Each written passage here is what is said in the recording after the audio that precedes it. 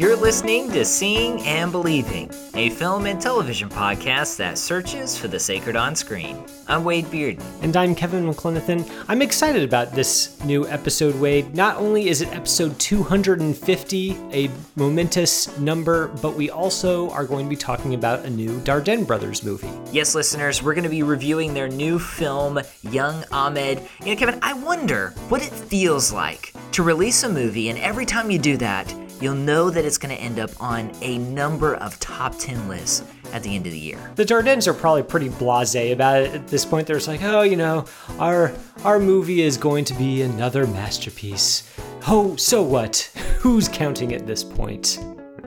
We follow that review up, listeners, with our take on Kitty Green's The Assistant.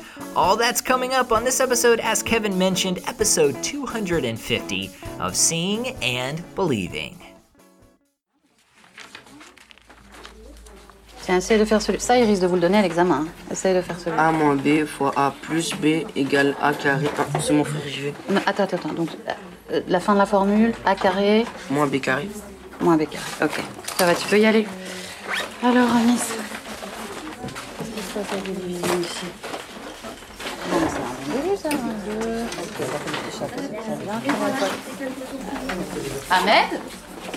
Ahmed? Ahmed! Tu peux dire au revoir, hein? Tu veux toujours pas me serrer la main? Au revoir. Pourquoi tu vas là-bas? C'est lui qui t'a dit de plus me serrer la main. Je suis plus un enfant. Et alors? Et alors, un vrai musulman serre pas la main d'une femme. Et tous tes copains dans la classe qui me serrent la main, c'est pas des vrais musulmans? Non. Listeners, we are here, episode 250. Kevin, 1/4 of the way to 1,000. I feel like we're just getting started. Yeah, I'm feeling like we are, you know, we're feeling our oats.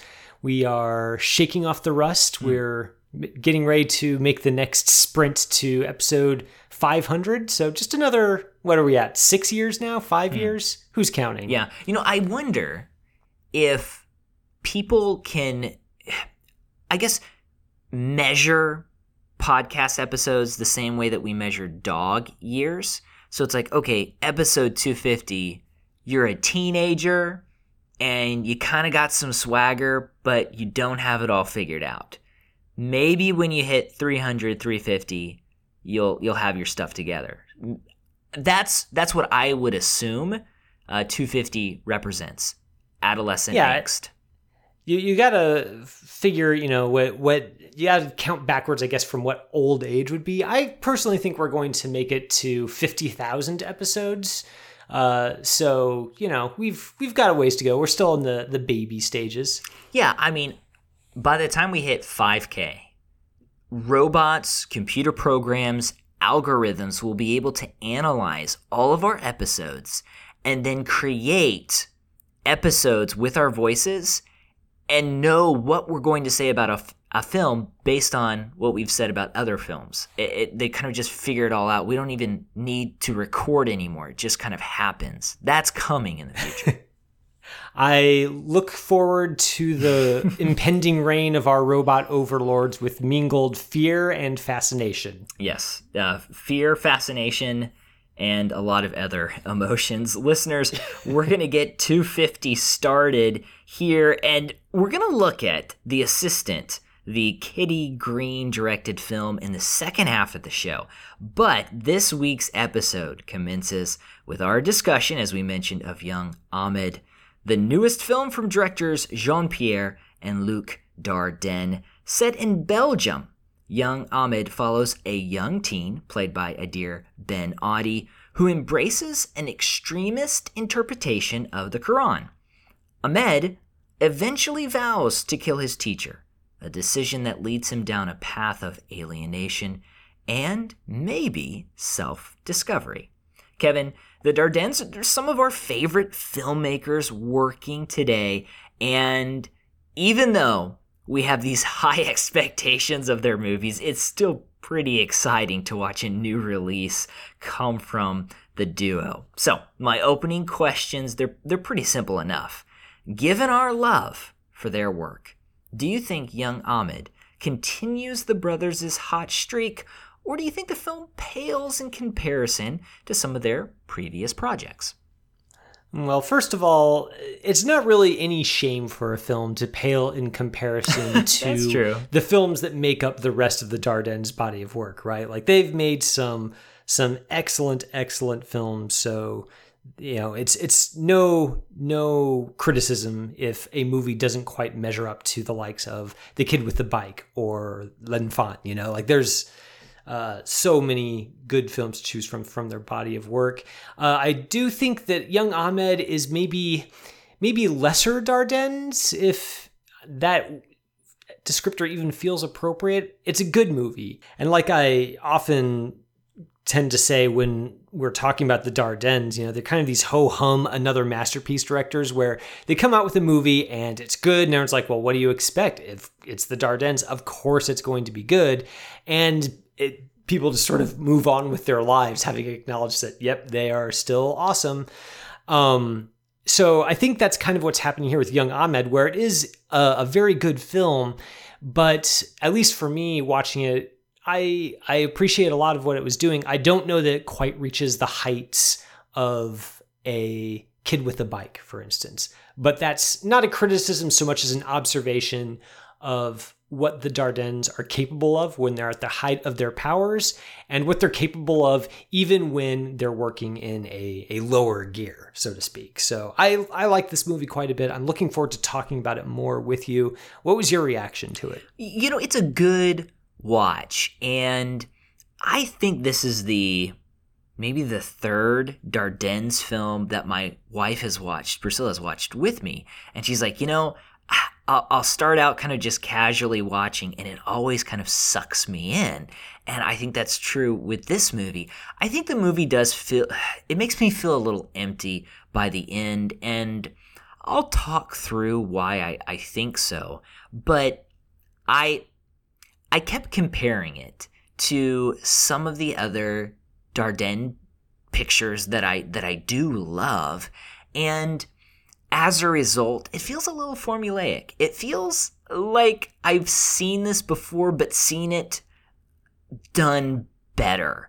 And perhaps that is not so much a good criticism, as it just means I've been, inoculated to their work and how great they are as filmmakers. But I don't know if I got into the character of Ahmed like I've done with some of their other characters. And as a result, it didn't leave me with those just emotional highs or those experiences or those feelings that I usually do feel with some of their other pictures. And like I said, I'll go into more detail if possible as we talk about this, but I was slightly disappointed, Kevin. And as I mentioned, it's probably because this is not the first Dardennes picture I've seen. If it would have been the first picture from them that I did have a chance to watch, maybe I would like it much more. Well, I mean, maybe not. I think the difference that I sensed with this film as opposed to some of the Dardennes' other films is that Ahmed, the protagonist, I do feel a little bit more at a remove from him as a character than I do from some of the other characters. I think of the Adele Haenel's nurse from The Unknown Girl, or Marion Cotillard in 2 Days, One Night, or the main character Cyril from The Kid with the Bike. They're all very different characters, but I feel like over the course of the film, you really do kind of...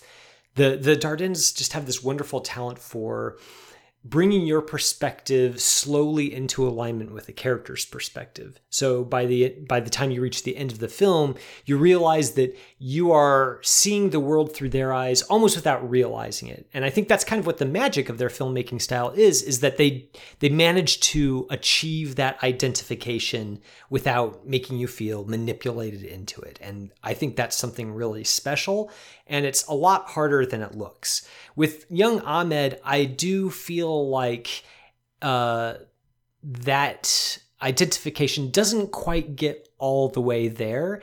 And I think it might be because Dear Ben Adi's performance, while it's good, it's a very understated, very internal performance, such that it's a little bit harder, I guess, to connect with the transformations that he undergoes over the course of the film. So at the beginning of the film, we kind of see him rushing out of his classroom in order to go to this prayer meeting with a local imam who has been really inculcating him into this more fundamentalist reading of the Quran.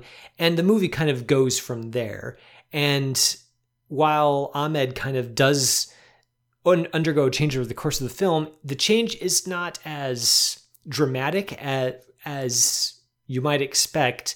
And because the viewer doesn't really have a reference point for what Ahmed was like before he began going to these prayer meetings, it does feel a little bit, I guess the power of the changes that Ahmed undergoes feels a little bit muted, simply because we don't have it doesn't feel like we have as many reference points, I guess, if that makes sense. It does. And the film that I thought about the most as I'm watching this is Lorna's Silence, the 2008 Dardenne brothers picture. And out of all the pictures from them that I've seen, this one is the most pessimistic. And so I'm watching young Ahmed, and I'm wondering what it's going to say about religious extremism and what it's going to say about the toll that it takes on Ahmed's life. And I don't know if it ever fully gets there outside of these broad brushstrokes. Like you mentioned, we don't know how he was, I guess you wouldn't say converted, but how he was kind of drawn to this extremism. And we don't ever get that window into his life and into his soul as he's dealing with the repercussions of his actions. And part of that, too, is the performance here. You have some great performances that have anchored Dardenne pictures in the past. And I don't think we get that here from Adir Ben Adi. He just doesn't open up the way that he should for us to feel attached to his plight. Obviously, we want something to change. Obviously, we're looking for a moment in the picture to grab hold of. And that should come gradually and then just kind of explode onto the scene, but almost feel like it's been there the whole time. I don't get that sense here. And after I finished watching this movie, it felt like it was pretty straightforward, and it felt like it said something about empathy. There's a line about putting yourself in someone's shoes, and you could say that kind of does happen at the end of the movie, and it says something about it. But then I got to thinking, well, maybe the movie is supposed to be a little more pessimistic than we get here. Something like Lorna's Silence, which is a pretty pessimistic movie, and it's ambiguous. Should this be ambiguous? And I think the Dardennes were trying to add that element to the end of the film, and it just doesn't really work. And as a result, instead of this gradual payoff and then this explosion of grief or grace or whatever it is, we don't get that. And at the end, the film feels a little incomplete, and it feels a little less full, and which is sad. And I'll say this. Like I said, I think it's a good watch, and I think there are a number of things that we can pull from this movie and a number of things that the Dardennes do well that we probably don't even think about because they do them so well. But ultimately, I think that's why the film just doesn't quite make it there for me. I do kind of wonder if it might be about relationships. When I think of a Dardenne brothers film, I think of the attachments between people that catalyze a change or that lead a character down a path that they wouldn't have chosen for themselves. You know, you think of, or simply a relationship that kind of anchors a character and grounds them to their true selves. So you think, for instance, of the relationship between Marion Cotillard and her husband in 2 Days, One Night, or in the relationship between Cyril and the hairdresser who takes him in The Kid with the Bike.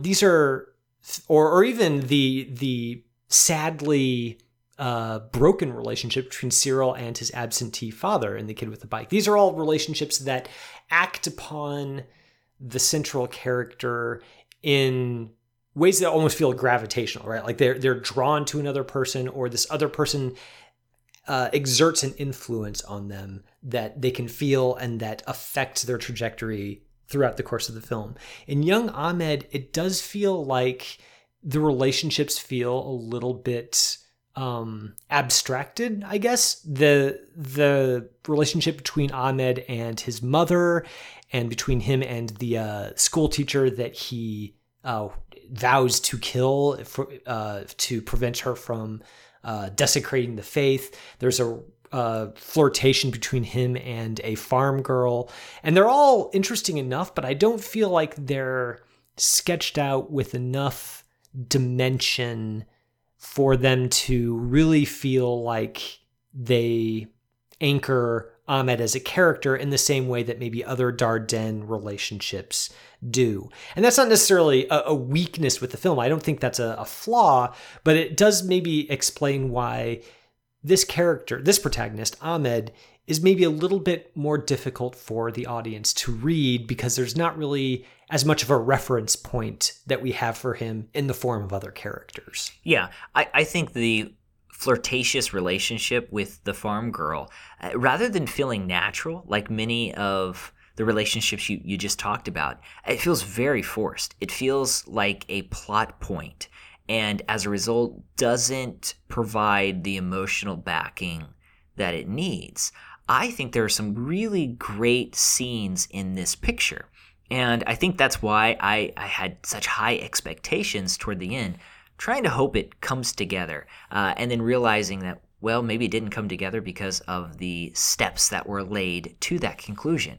I'm thinking of one scene where Ahmed and his teacher begin to quote these passages from the Quran to each other, and the teacher is speaking of peace, and when the Quran speaks of loving other people, and then Ahmad is really kind of talking about some of the more violent passages in the Quran. Well, who's right? Who has the right interpretation? That's a great scene, and I would have liked to watch that scene play out through their relationship, and we get a fuller sense of where these characters are coming from and their interpretations by the way that they interact with one another, and we just don't get to see that. I also appreciate the scenes where Ahmed prays. We get to watch him pray for a long period of time, to him stop and him think, and him kind of create a ritual for himself. Well, the ritual's already created, but him observing those rituals where he is taking time to pray. What does that do to him? How does that reinforce his devotion to this particular interpretation of Islam? I want to see that. I want to dig into that. Instead, we just don't get it. And it's kind of strange that they chose to go after this type of topic. And I know that some people, because they have dealt here with this extremism, have kind of dismissed the film outright. I think it's an ambitious topic. I think it's something worth considering, especially if you think about the Dardennes and their body of work and their gravitational pull towards grace and love and mercy. To see almost the opposite side of that. The collision just didn't quite happen the way that it should. But that doesn't dismiss some of the really, I think, well-done scenes in the movie. I do think that the Dardennes are very spiritually sensitive directors. Not that their films often deal explicitly with spiritual matters, or that the characters, that spirituality is particularly important to them, but I do feel like watching a Dardenne movie, you get a sense that it's, people aren't all there is, right? Like there's a spiritual reality going on between these characters, even if they can't articulate it to themselves or notice it happening, it's still there.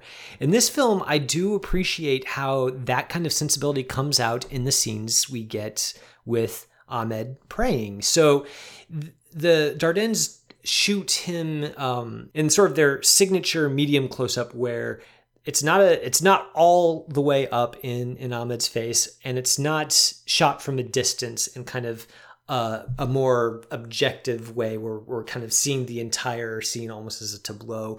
We get the camera sort of following Ahmed as he stands straight, then as he bows, then as he kneels. The camera stays with him as he does that, rather than taking a more distant view and viewing that all in just kind of a single static shot. Similarly, there's a shot where he's in his room and he has an open Quran on his bed and he's praying, but the Dardennes, the angle that they choose, frame it so that his open hands as he prays are kind of aligned with that open Quran on the bed. And that really does so much to bring the viewer into how personal, or at least how fervent Ahmed's beliefs are about how he really does just long so much to have this strong anchor for his life that can kind of take him through his days and give him a sense of purpose in this land that he doesn't really feel like is fully his own. I really appreciate that. I think maybe that the film doesn't quite do enough to bring the viewer into that experience fully so that we completely understand why this particular brand of religion is what Ahmed is drawn to, why he's drawn to extremism as opposed to simply fervent Islamic faith or any other faith for that matter. Why this particular brand? And that's a question that I don't think that the Dardennes fully answer, and I don't know that they fully intended to answer it. That does kind of lead to a situation where you do view him compassionately, as you do with most Dardenne characters, but you never really fully get inside why he feels so strongly about this, other than he just generally can't even quite articulate to himself why he desires it, but there's something in him that just deeply desires this kind of belonging and sense of purpose. That's interesting. I don't know that the Dardennes fully pull off the trick of bringing us into it. And I wonder if that might be because this is a religious tradition that is a little bit more unfamiliar to them. And so they don't maybe have the foundation or the intimate familiarity with it that would allow them to kind of take that next step. I think they allude to it briefly in that Ahmed's father is not around. And if you connect the dots, you can almost see, okay, he feels like he's kind of lost and he gravitates towards something that is, I don't know if you'd say firm, but that seems to possess all the answers. There are clean-cut lines. This branch tells you exactly what to do at every moment and gives you a very specific and tangible goal for the future. Whereas the faith of his teacher provides some open room. And so he possibly moves towards this interpretation because he needs some sort of guidance. And that's just me kind of putting the dots together, as I said. I don't know if the film really kind of takes any steps towards connecting those dots other than a brief reference in the film. And I think that could have been a powerful point, because then what happens is it starts to open up ideas about how people of all sorts are drawn to extremism, whether that's conspiracy theories, whether that's a legalistic Christian faith, whether that's a militant atheism, whatever it is. This idea of something immediately giving you a complete handle and control over all could be appealing to some. And that's what was missing. And perhaps the universal qualities to this film and to this struggle. Right now, the faith aspect seems to function a bit on the backdrop. It's more about plot than actually exploration. And I would have liked to see some more exploration.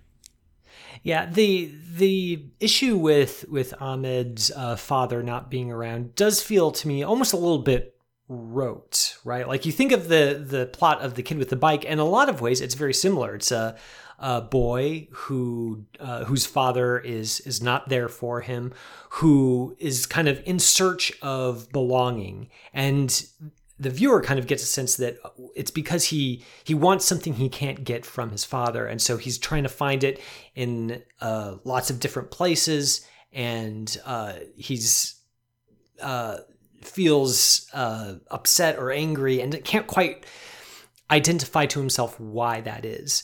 And in The Kid with the Bike, it feels like there's a specificity to Cyril's struggle that makes that feel like less of a sort of an easy psychological explanation, more like something that like a real person might have that feeling too. With young Ahmed, it feels like, okay, yeah, that's a plausible explanation, but we don't really feel it in the same way we do in maybe some of the Dardenne masterworks, because because the lead performance is a little bit more interior, and so we don't really get as much of Ahmed as we maybe need in order to feel that, or maybe just because the way it's written by the Dardennes feels a little bit I don't want to say it feels like it's on autopilot, because that's unfairly dismissive, and I don't think that's actually true, but it does feel like there's this, it feels a little bit too tidy maybe, and that's perhaps why it's not as satisfying, is that this is a topic, Islamic extremism is such a delicate topic, and there's a lot of complexity here in terms of immigration and identity and all these sorts of things swirling around that could go into this picture. And the fact that we're not really getting a whole lot of that feels a little bit incomplete. Listeners, that is our review of Young Ahmed, the new film from the Dardenne brothers. We'd love to hear your thoughts. It's currently available to rent on VOD, so make sure you check it out and let us know what you think. You can tweet us at SeeBeliefPod, at SeeBeliefPod. You can also email us seeingandbelieving@gmail.com. Don't go anywhere. We're going to talk about The Assistant, the new film from Kitty Green, here in just a moment.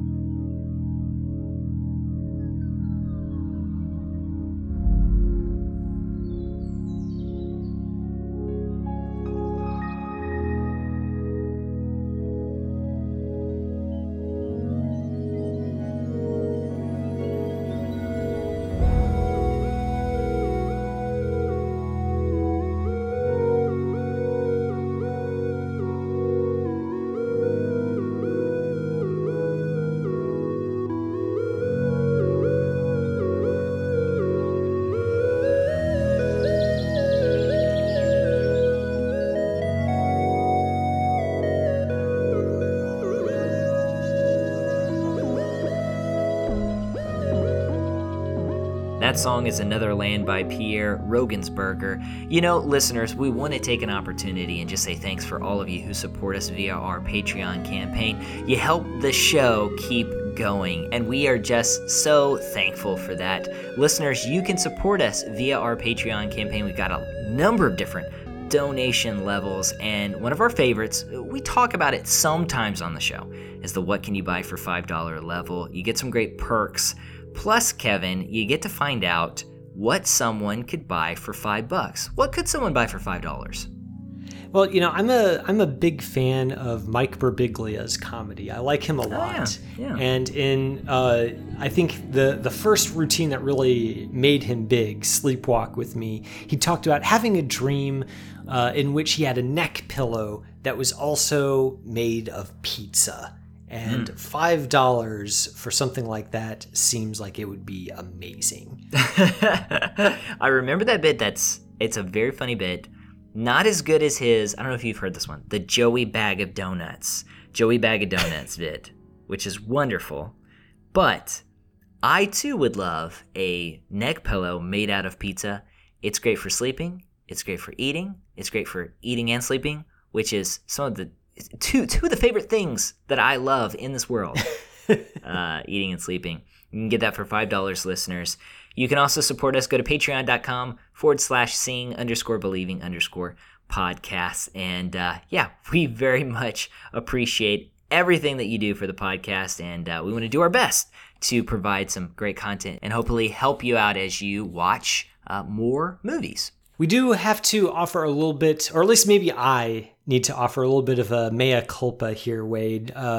So listeners may remember from last week's episode that we mentioned that there was going to be a survey, a listener survey, asking you about your experience with the recent episodes, how we've been experimenting with the format somewhat. And we recorded that episode, Wade, and then I was going to go and actually create that survey, and I totally dropped the ball and did not actually send out that survey. So I'm sorry, listeners, if you were kind of waiting for that to have a link dropped on our Twitter, on our Patreon, or anything like that, waiting with bated breath so you could finally tell us just exactly what you think of us. I did not give you the chance to do that because, like I said, I dropped the ball. So definitely keep an eye out for that survey this week. I promise to get it out soon, but I just had to say something, Wade, just in case people were kind of checking their feeds and wondering what the heck was going on. Well, I did not remind you to do that, so it's my fault as well. Well, thank you for taking some of the blame, Wade. That does make me feel better. Listeners, as always, you can also rate and review us on iTunes. We very much appreciate that. Our feed is also available on Spotify and Stitcher. So wherever you get your podcast, make sure to subscribe there. And like I mentioned, give us a quick review. Every little bit helps. What's your plan? Sorry? Where do you want to be in 5 to 10 years? Oh, I want to produce. I want to be a producer. You do? Yeah. Okay, that's excellent. We could use more women producers. It's a tough job, but I can see that you've got what it takes. Thanks. Well, welcome back to the second half of our show. And Wade, we are going to be talking about Kitty Green's The Assistant in this segment. And, I don't know as much about Kitty Green. This is the first film of hers that I've seen. So I don't know if perhaps she feels a little bit of relief that she doesn't have the same kind of pressure that the Dardennes do, where she has to reach masterpiece status, or else everybody spends the entire review just talking about how it's not as good as her other films. Yeah, there's a little bit less pressure than the Dardennes, but I think I saw one of her documentaries not too long ago, but I'm really excited we had a chance to catch up with this one. It's been talked about kind of just so much. It's very timely, but there really is something to this movie. So I'm happy to jump in and really just discuss this. Yeah, it's interesting that you say that this was timely. I think it got its main release back in February or so, and February feels like years ago at this point. Yeah. So it does feel odd in some ways to talk about it being timely in that sense, but now that it has become available for on-demand streaming, we're really looking forward to talking about it and seeing just how well it holds up in this brave new world that we're living in today. This is a film, of course, directed, as we mentioned, by Kitty Green, and it stars Julia Garner, who may be most recognizable to listeners for her work in television on series such as The Americans and Ozark. In this film, Julia Garner stars as Jane, a personal assistant whom we first see taking an Uber to work so early in the morning that most people haven't even woken up yet. Over the course of the film, we watch Jane go through her day cleaning up the messes of her coworkers, getting yelled at by her superiors, and slowly coming to the realization that her boss is definitely involved in some shady, shall we say, criminal activities. So, Wade, I'm looking forward to getting your opinion on this picture, because Kitty Green, in giving us this story in the form of sort of a day in the life, we begin in the morning and we end in the evening with this picture, and in between there's a lot that Kitty Green does to build a certain atmosphere. My question for you is, did this atmosphere work for you, and did Kitty Green's approach to telling the story as a whole work for you? Yeah, I think that this is a very focused picture. It's a day in the life of this assistant, and you don't actually even get to see the boss the entire time. And there's this alienation here, because you watch as this character is bombarded with all of these menial tasks and is constantly busy, and she's making stuff happen. They need her. She's important. At the same time, she's not privy to all of the big decisions that are happening. She is stuck in the details and almost powerless to get out. And that's a great metaphor for where she is in this particular role. She seems to be just a pawn that's being used, like the other women around this boss are being used. And the film, it's not really out to wow you. I wouldn't say it wowed me, but I think it's a great slice of this type of life and this type of job. And I think for that, it's very effective in what it sets out to do. I think this is an extremely effective movie, and it's probably, I'll say it now, this is probably one of the best new releases I've seen this year so far. Okay. I liked it quite a bit, and I think that a lot of that comes down to what you said at the beginning of your review, which is just how focused this picture is. Everything is sort of working together to create a very particular mood, a very particular impression that brings us into Jane's perspective every bit as effectively as, say, the Dardennes align us with their characters' perspectives. The way that Kitty Green marshals the framing of Jane in these office environments where she's sort of either kind of dead center with these shelves and this office furniture kind of looming above her, or the way that she is standing in a way that's very, very tense in the office elevators, or the way that the sound in this film really does a lot to emphasize how she can only catch snatches of conversation, or she can only just half hear somebody yelling behind a closed door. And that in turn brings the audience kind of into the same headspace where we're not quite sure what we're hearing, but we know something bad is going down. And that's kind of, I think, the mastery of Kitty Green's directing, is she knows how to not only create this kind of mood to show us what's literally happening, like what her character's experiences are, but also to kind of make the audience sit forward and think to ourselves, am I hearing this correctly? What exactly is happening? And that uncertainty is the same sort of uncertainty that Jane feels throughout most of this picture. And I think that's what makes it so effective. And I love the way the camera reinforces all of this. We get to see shots from above this character. There is a great deal of headspace in a number of images. There's just this weight that sits on her as she goes throughout her day. And we feel what she feels. Notice how the lighting is very moody.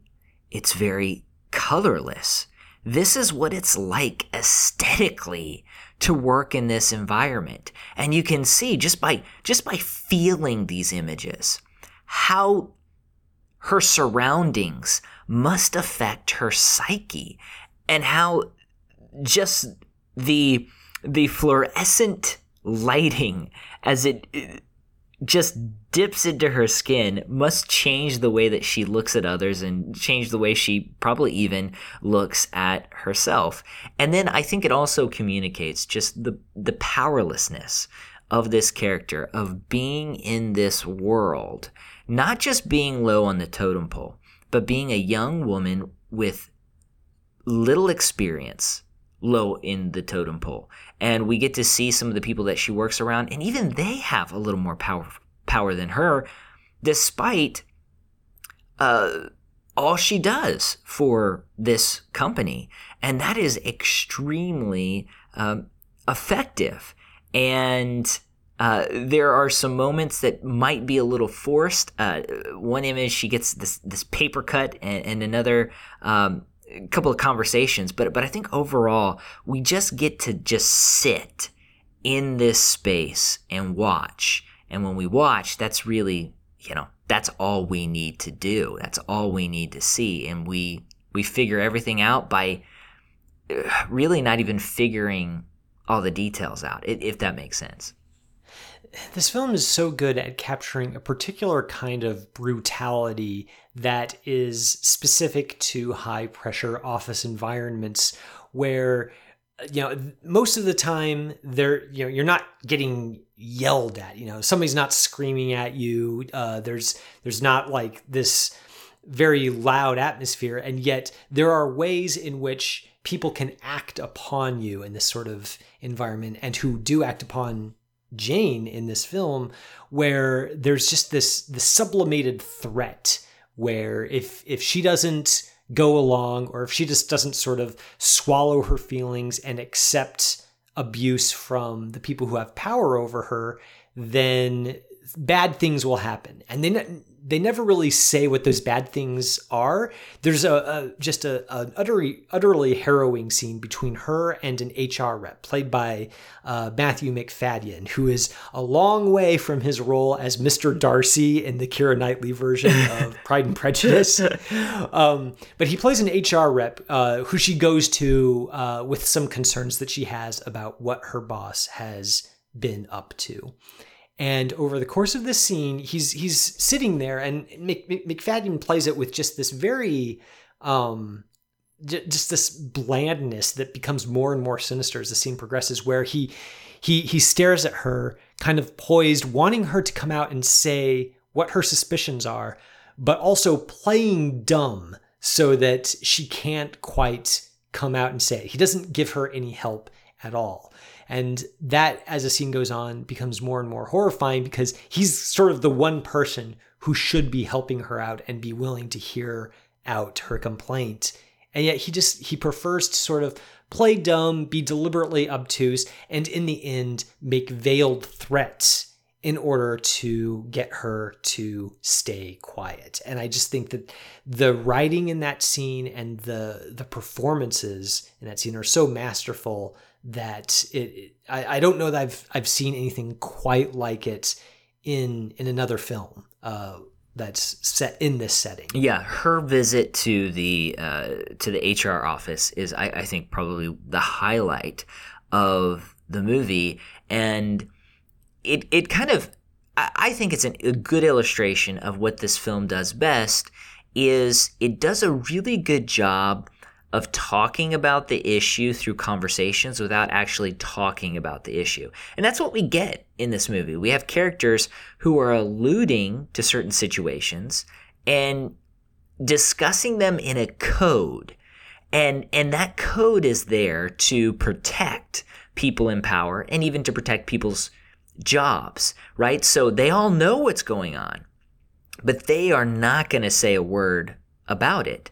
They're going to talk around it so that they're quote unquote not complicit. And I think that is another big question that the film highlights is what does it mean to be a part of the problem, and how is it easy to get sucked into a situation like this and not find a way out, or to not immediately walk out? There is this power that's hanging over Julia Garner's head, and she is conflicted, and she doesn't even know how to communicate that, even to her parents. And I think Julia Garner's performance here is wonderful, and perhaps even one of the best of the year. You talked about this being one of your favorite films of the year, and I think this is one of the best performances. She just does a fantastic job. I've seen a little bit of The Americans. I have not seen Ozark, but she's really great here.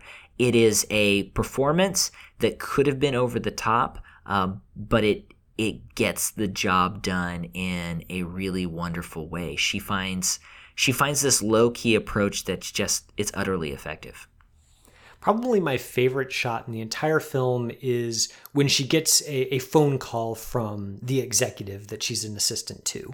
And Kitty Green's camera, it's this really tight close-up, and basically Julia Garner just holds the phone to her ear with one hand, and the other hand basically holds the other side of her head. So she's essentially like holding her head in her hands while her boss berates her over the phone. And it's really hard to make out exactly what he's saying to her, but the sound is edited in such a way that we know he's being verbally abusive.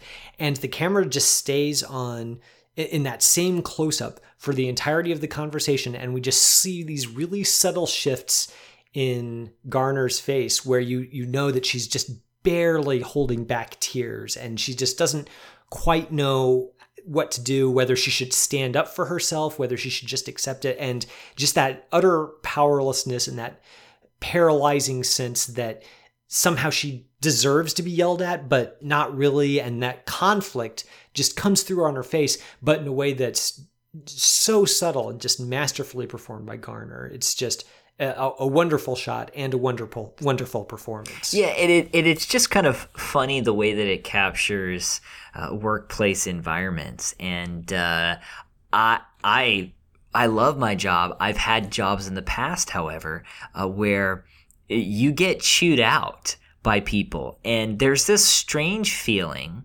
when you get chewed out and you aren't to blame, right? And so you're getting chewed out, and then other people are watching it. And this kind of wild reaction where, or even when you're watching somebody else, you're embarrassed because they're taking the blame, but you're also watching to see what happens. And it's just a weird dynamic. And we get that in a couple of scenes here. It just kind of captures what it's like to be in a toxic work environment. And I'm with you, Kevin. That scene, her performance is really just wonderful. And we also have some pretty great tracking shots throughout this movie as people kind of moving in and out of the office. So there is a little bit of room to maneuver, but it's also pretty constricting too, which is a great element for a movie like this.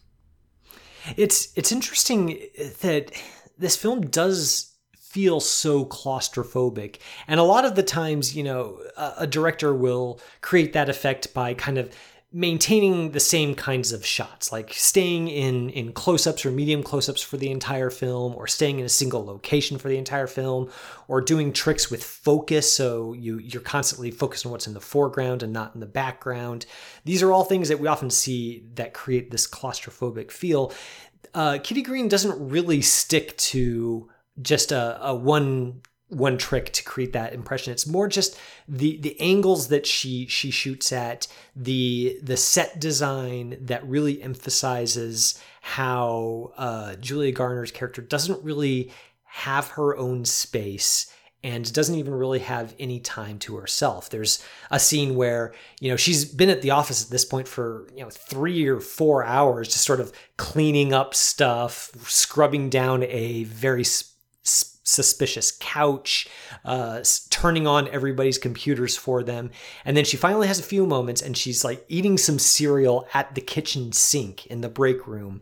And some people kind of squeeze past her into the doorway, and she realizes that she can't finish even her bowl of Fruit Loops. And that just, stuff like that really just does so much to emphasize how she is trapped in a way. She's trapped not only physically, but also in the sense that she's lucky to have this opportunity, and it would be a mistake for her to throw it all away over the dalliances of her boss or the way that she's abused.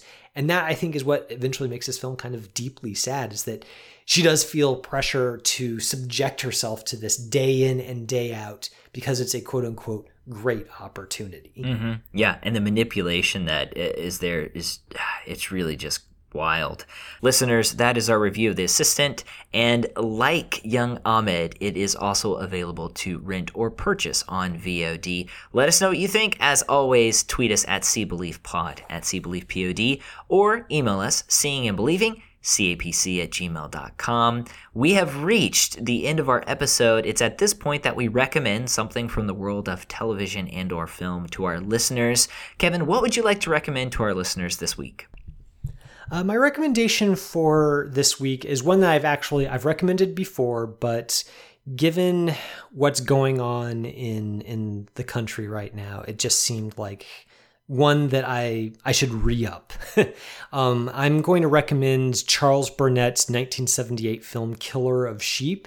This is an indie film that Burnett made as I think it was his final thesis project for film school. So essentially, he was not an established director when he made this, but this is essentially a look at working class Black life during the 1970s. And of course, there's a lot of really wonderful slice of life stuff that Burnett brings into this that gives us especially viewers who may not be familiar with that experience, that provides such a great snapshot of a certain kind of lived experience. It's got a lot to say about race in America. There's this kind of galvanizing sequence where Burnett juxtaposes slaughterhouse footage with this really corny sort of What America Means to Me song on the soundtrack that's really memorable.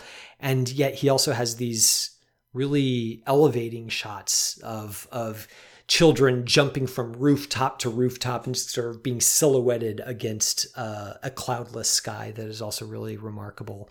I don't know. I think it's a really excellent film. It's one that I do feel like is not as widely viewed as it should be.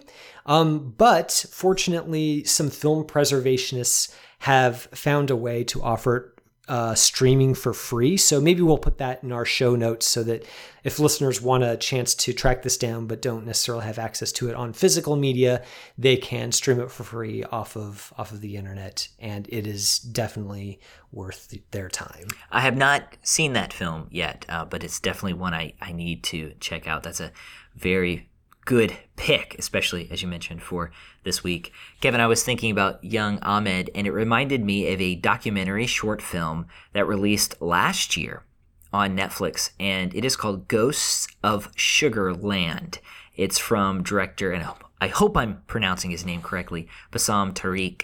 It tells the story of a young man from Sugar Land, Texas, just outside of Houston, who, like Ahmed and Young Ahmed, he begins to gravitate towards a radical, violent interpretation of the Quran, and he eventually leaves to go join a terrorist organization. And the story is told by people who knew him, a group of suburban Muslims. And what's fascinating about this story is these characters wear masks as they are talking about their former friend. And they are superhero masks and Star Wars masks. And there's this kind of fascinating element to what they're doing.